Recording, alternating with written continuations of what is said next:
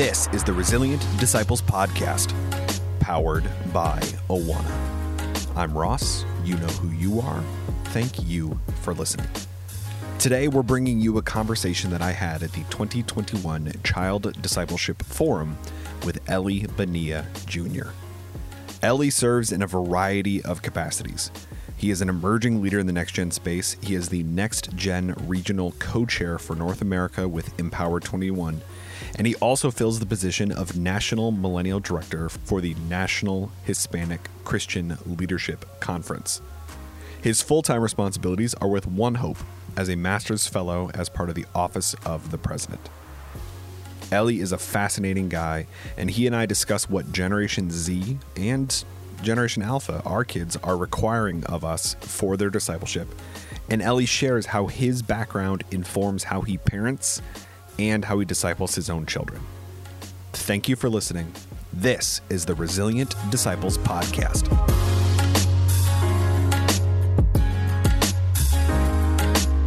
This is a privilege to be able to get a chance to talk once again to Eli Bonilla.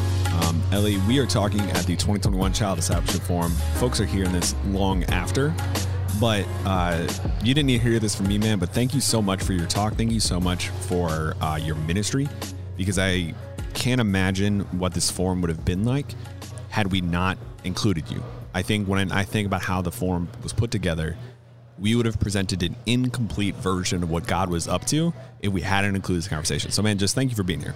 Oh, thank you so much for having me. And this whole process of being involved has been amazing from beginning to end. Hey, man, that's so cool. So I want to unpack the conversation with you a little bit, because when you and I last spoke, I love talking to you, but it felt like we were sort of taking like a first step here.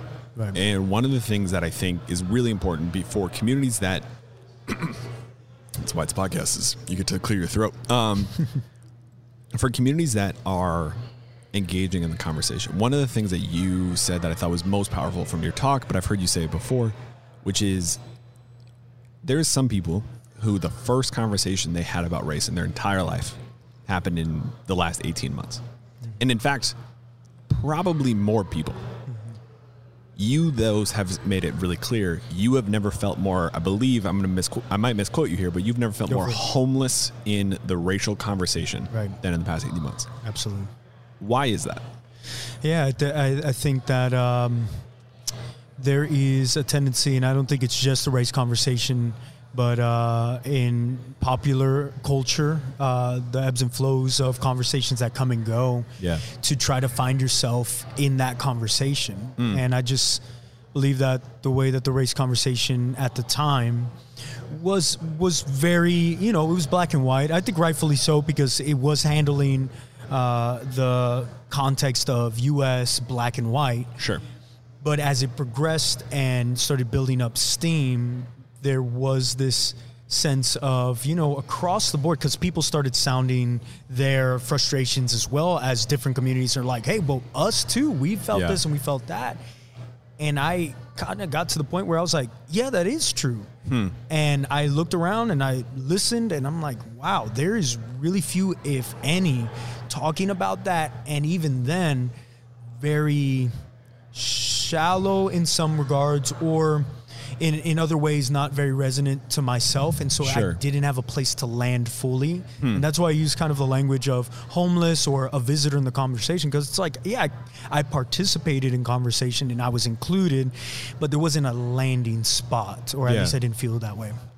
Well, what I think is why this conversation matters so much, and where honestly I want to spend the majority, if not all of our time, is you and I are in a similar stage of life. We're both young dads.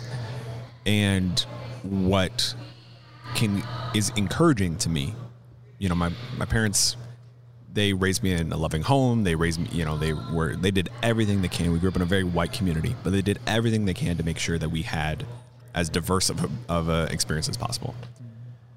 I'm not going to have to try as hard with my daughter. The cultures, the different communities are going to be more present in her life than they were in mine, just because of the demographics of where we live, right? And the ways in which demographics is equaling destiny. However, if the conversation doesn't improve, it's not going to matter that she happens to know more people of color at the age of 5 than I did. When you think about it in the long game, like what our kids are going to grow up into, are you hopeful that the conversation is improving? Are you hopeful that they're going to grow up in a different context? Because some of the problems are going to be, I don't want to say solved, but much easier because the context is so different. But are you hopeful that we're getting to a different place? Yeah, I do believe that a part of that tension I felt is that a lot of it was just the ripping off of the Band-Aid to expose that nothing was healed. We either skirted around it or, we glossed over it, or maybe we were even medicating it improperly. Like we're probably numbing the pain and just saying, we're a big happy family because we're all together. And it's like we're together, but in the Christian sense, it's not just being physically together. They were together in one spirit, right? And I'm not trying to get Pentecostal on this podcast, but there is that component. That's a component that perhaps we didn't dive into, and that's a very intimate component of the conversation. And I think where a lot of people got caught by surprise in the cultural moment we experienced the last 18 months is we truly didn't know each other. We were around each other. And the problem with being close and not knowing the person next to you truly is that when things get tense, you're close enough to get punched. So we were close enough. We were all close enough to get into fist fights with one another. And it just, and so in a way it did devolve into chaos, but it illuminated that we weren't as good as we thought we were. Totally. And all of the dysfunction that was beneath the surface, it surfaced. And so I think what we could assume is that, we're now in a spiral where it's just going to get worse and worse and worse. And I'm believing that the way that you take away the enemy's foothold in a conversation is the illumination of his deception in it. And so we're seeing this didn't work or this was incomplete. Now that we know that's the case, and more people than ever know that that's the case, we can really attack it head on, and we can really go for it in a healthier way. And so I'm hopeful that, okay, now we know, let's work towards that, because now we have something to aim towards. Yeah, and that's, I think, what's so critical in that is that, like you said, we do actually have something to aim for here, which hasn't always been the case because I love that imagery. We didn't actually know each other. The thing that I think stands out to me about it is I feel like there has been a consistent to drastically undersell. There's been a consistent burden placed on people of color to explain this conversation, to carry this conversation around race by themselves, not in a monolithic way, but that each and every person who did not present as white has had to carry this burden in a way that folks who have presented as white just simply haven't. When I think about it in the context of my kids, one of the things that I'm so hopeful for is their ability to see the ways that, to be more focused, I'll say it this way, to be more focused on the Imago Dei in each person rather than paying attention to the ways that they're different. You and I, though, you are raising mixed babies. One of my favorite parts of your talk is how beautiful your mixed babies are. Do you feel a similar burden for them that you, I'm going to make a drastic assumption here, felt growing up? That there's a response, the folks who are white are still not carrying their fair share. Yeah, I do, and I agree with that foundation of the Imago Dei being the foundation, because as we continue to increase in our mixed demographic, the realities of those that carry the weight of, am I this or am I that? I'm too much this or I'm not enough that. I really do have a burden for those that have been told that their complexity is way too overbearing in a race conversation. There it is. And too distracting. Yeah. And that's where I think I got in a lot of trouble with comments even in 2020, because I was told that I was diluting the conversation by adding too many elements to it, or I was becoming a distraction because I wasn't staying on subject or on task with what needs to be said or needs to be done.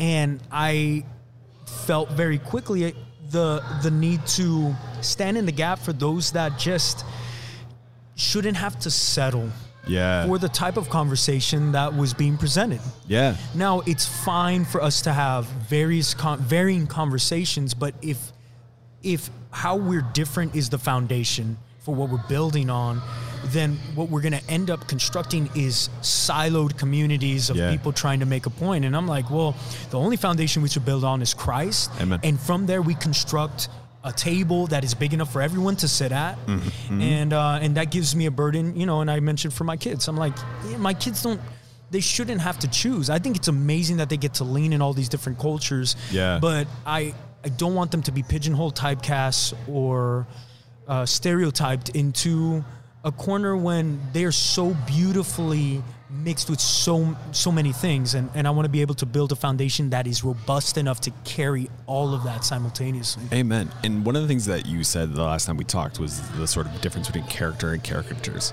And I just, from my perspective as a, you know, dorky suburban white dad, right? Like, my kids don't have the same kind of risk of being caricatures.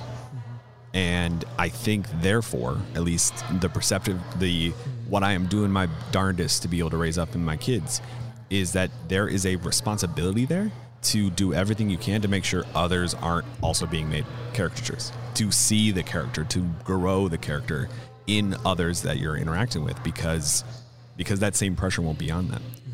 When you have to, you know, you are someone who is an emerging leader in the next gen space, I think about how this conversation is going to look drastically different pretty quickly, and that there are, you know, Gen Z, Gen Alpha, where this is less of a thing for them, but still needs to be guided. For folks who are listening to this who are like, man, I've had the conversation after George Floyd. I've had the conversation where it's acknowledging these differences, and I want to embrace the similarity. When off air, you and I talked about how we basically talked about step one, and now I want to talk about step two, which is when you are talking to your kids about this, or when you are helping other dads navigate how to talk to their kids about it. How do we continue to center the Imago Dei in this, that without it becoming sort of a cliched bumper sticker of we're all in this together?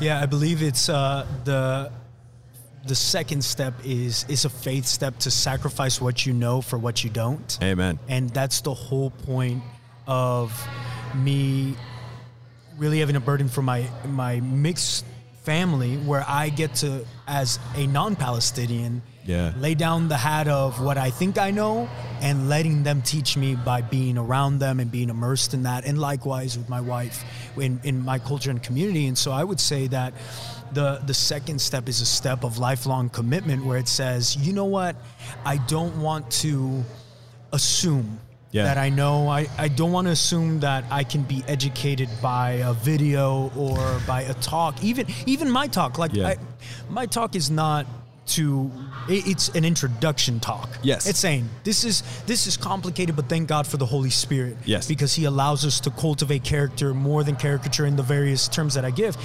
And so I think for the second step, it's to say, you know what, am I willing to commit myself to actually get to immerse myself in the culture? Yeah. Not just knowing it. I think that first step is the engagement with it at first, and, you know, being shocked by it perhaps, but saying, you know what, I'm going to stay here. Yeah. And for everyone that's, you know, everyone's doing ministry at their own capacity, but saying, what part of the culture in my community am I missing because I'm not taking the quote unquote risk to go to the places I don't know, stay there and be taught. Amen. You know, by people. So, well, and I think what I hope people hear from that too is when you go there to be taught, people can be real patient.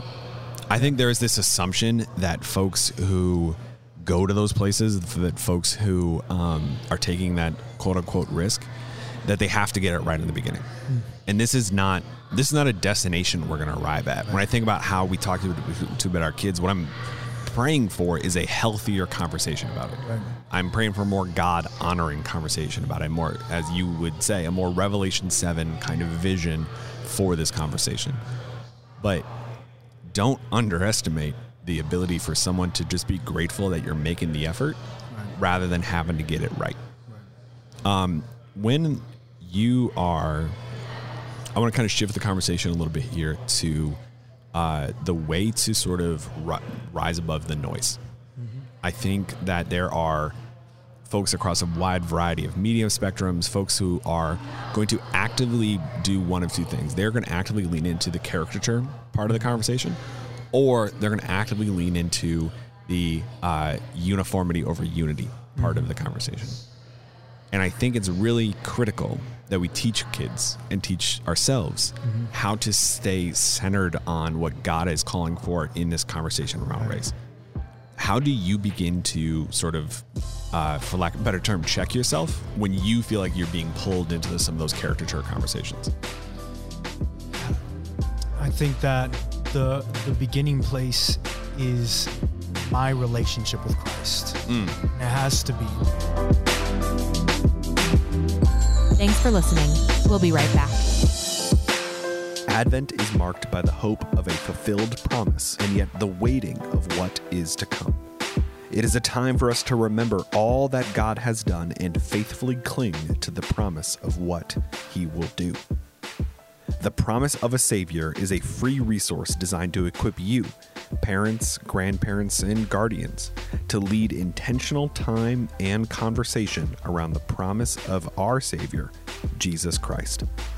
While this resource has been designed as a 5-week devotional, each discipleship opportunity is distinct and stands on its own. Visit awana.org to receive this resource and join us today as we celebrate the advent of Jesus Christ, the promised Savior, together. Because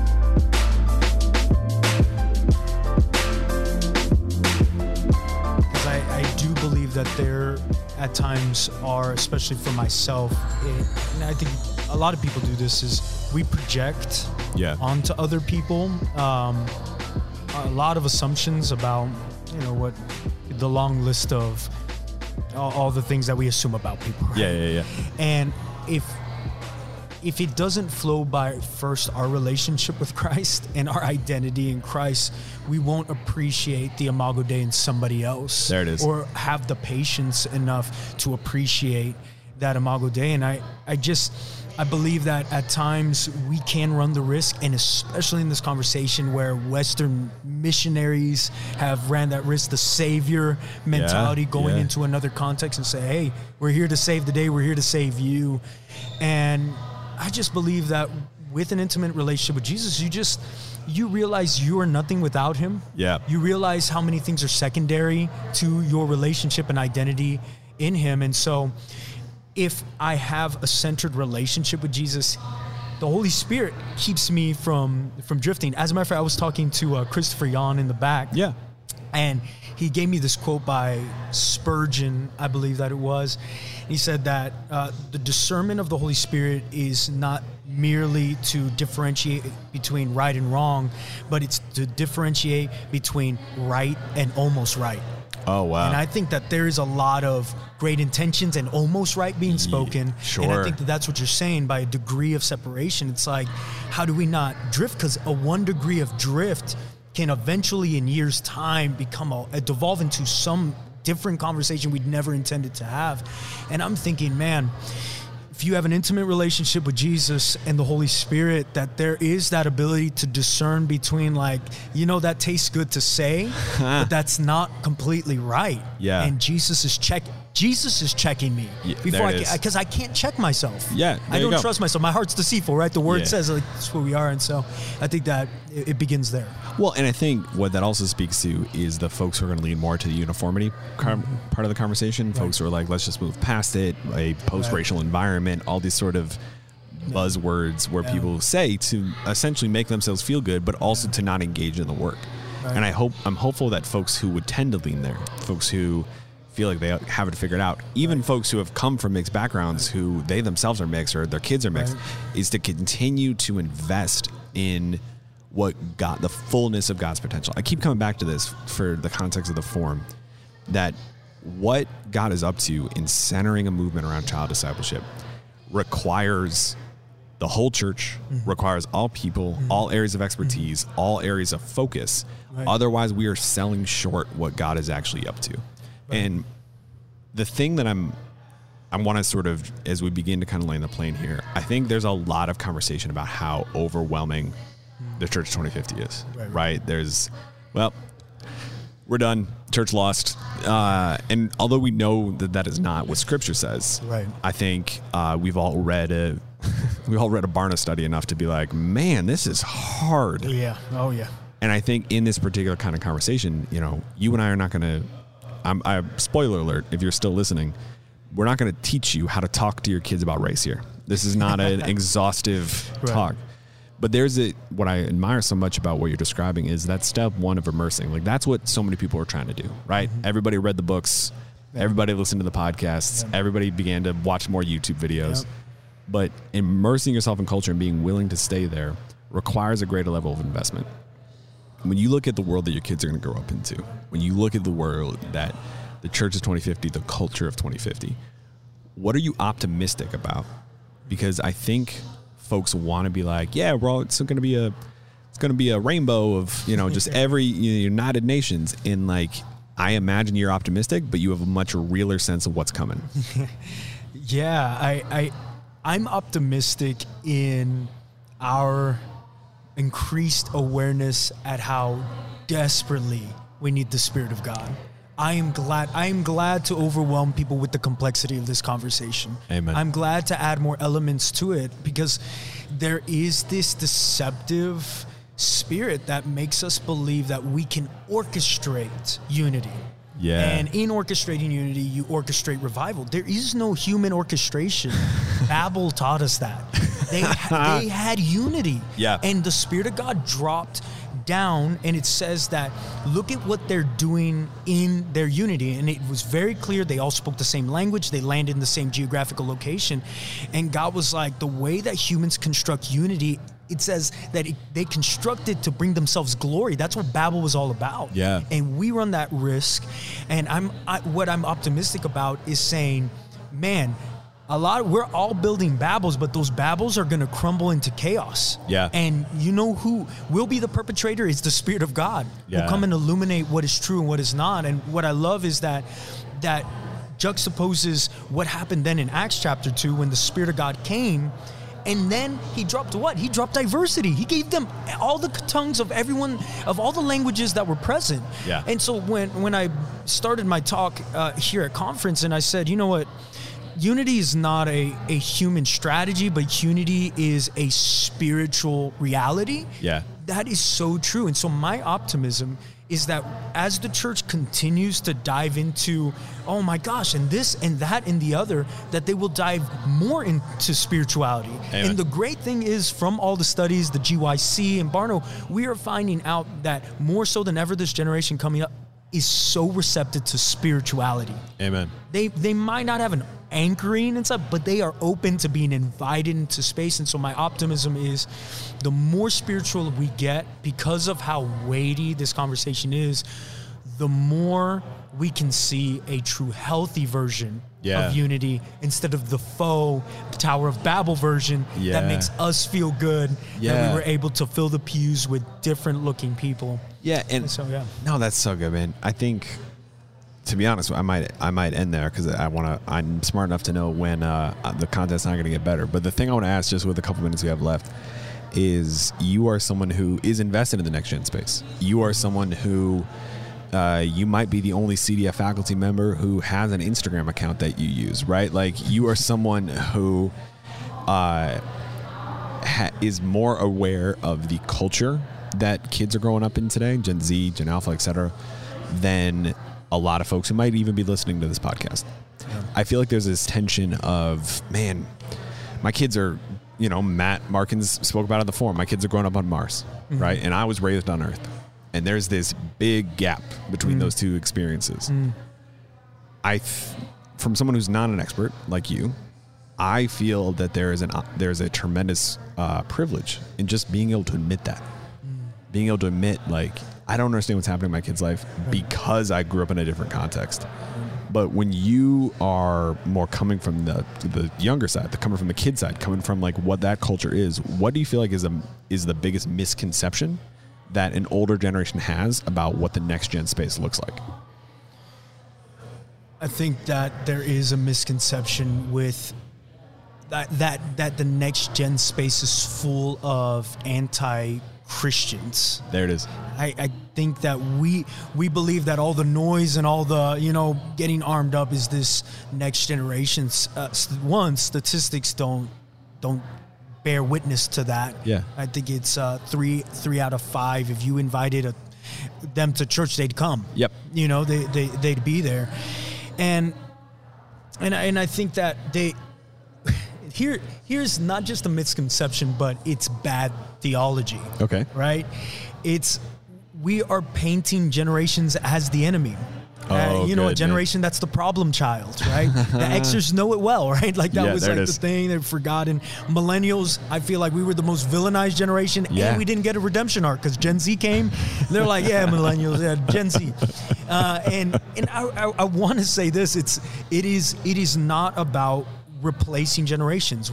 It's like, oh my gosh, we're gonna leave the church in their hands. Yeah. Like, no, be excited. It's about reinforcement. The Bible has always been about the reinforcement of the generations and the fathers and the sons and the sons and the fathers and the God of Abraham, Isaac, and Jacob. And so I think that the biggest misconception is that we're battling generations and that, back in my day, or, if things were like the old, and I just don't believe that to be so. I think that they are our greatest resource. Yeah. And there should be more optimism thrown their way than there currently is. Like, it's not doom and gloom. They don't believe that. Yeah. And they don't want us to believe that they're at a deficit or a handicap. Yeah. They want to be trusted with winning their generation for God. Yeah. And they are ready.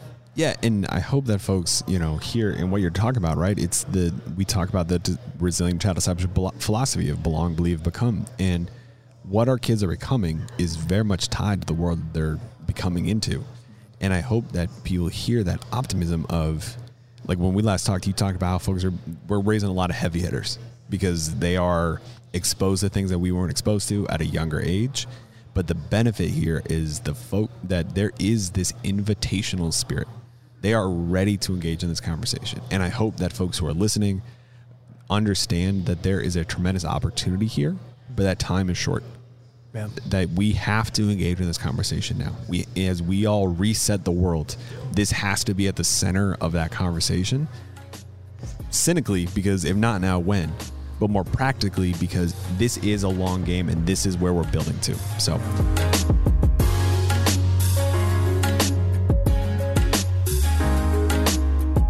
The Resilient Disciples podcast is powered by Awana. Thanks to the donations of generous folks like you, Awana partners with 62,000 churches in 130 countries to make resilient disciples.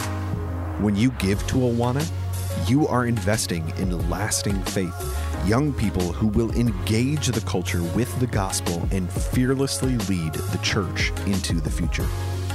To make a donation to this mission, go to awana.org/lastingfaith today. Subscribe to the podcast today so you never miss an episode, and check out the show notes of today's episode for relevant links from this conversation.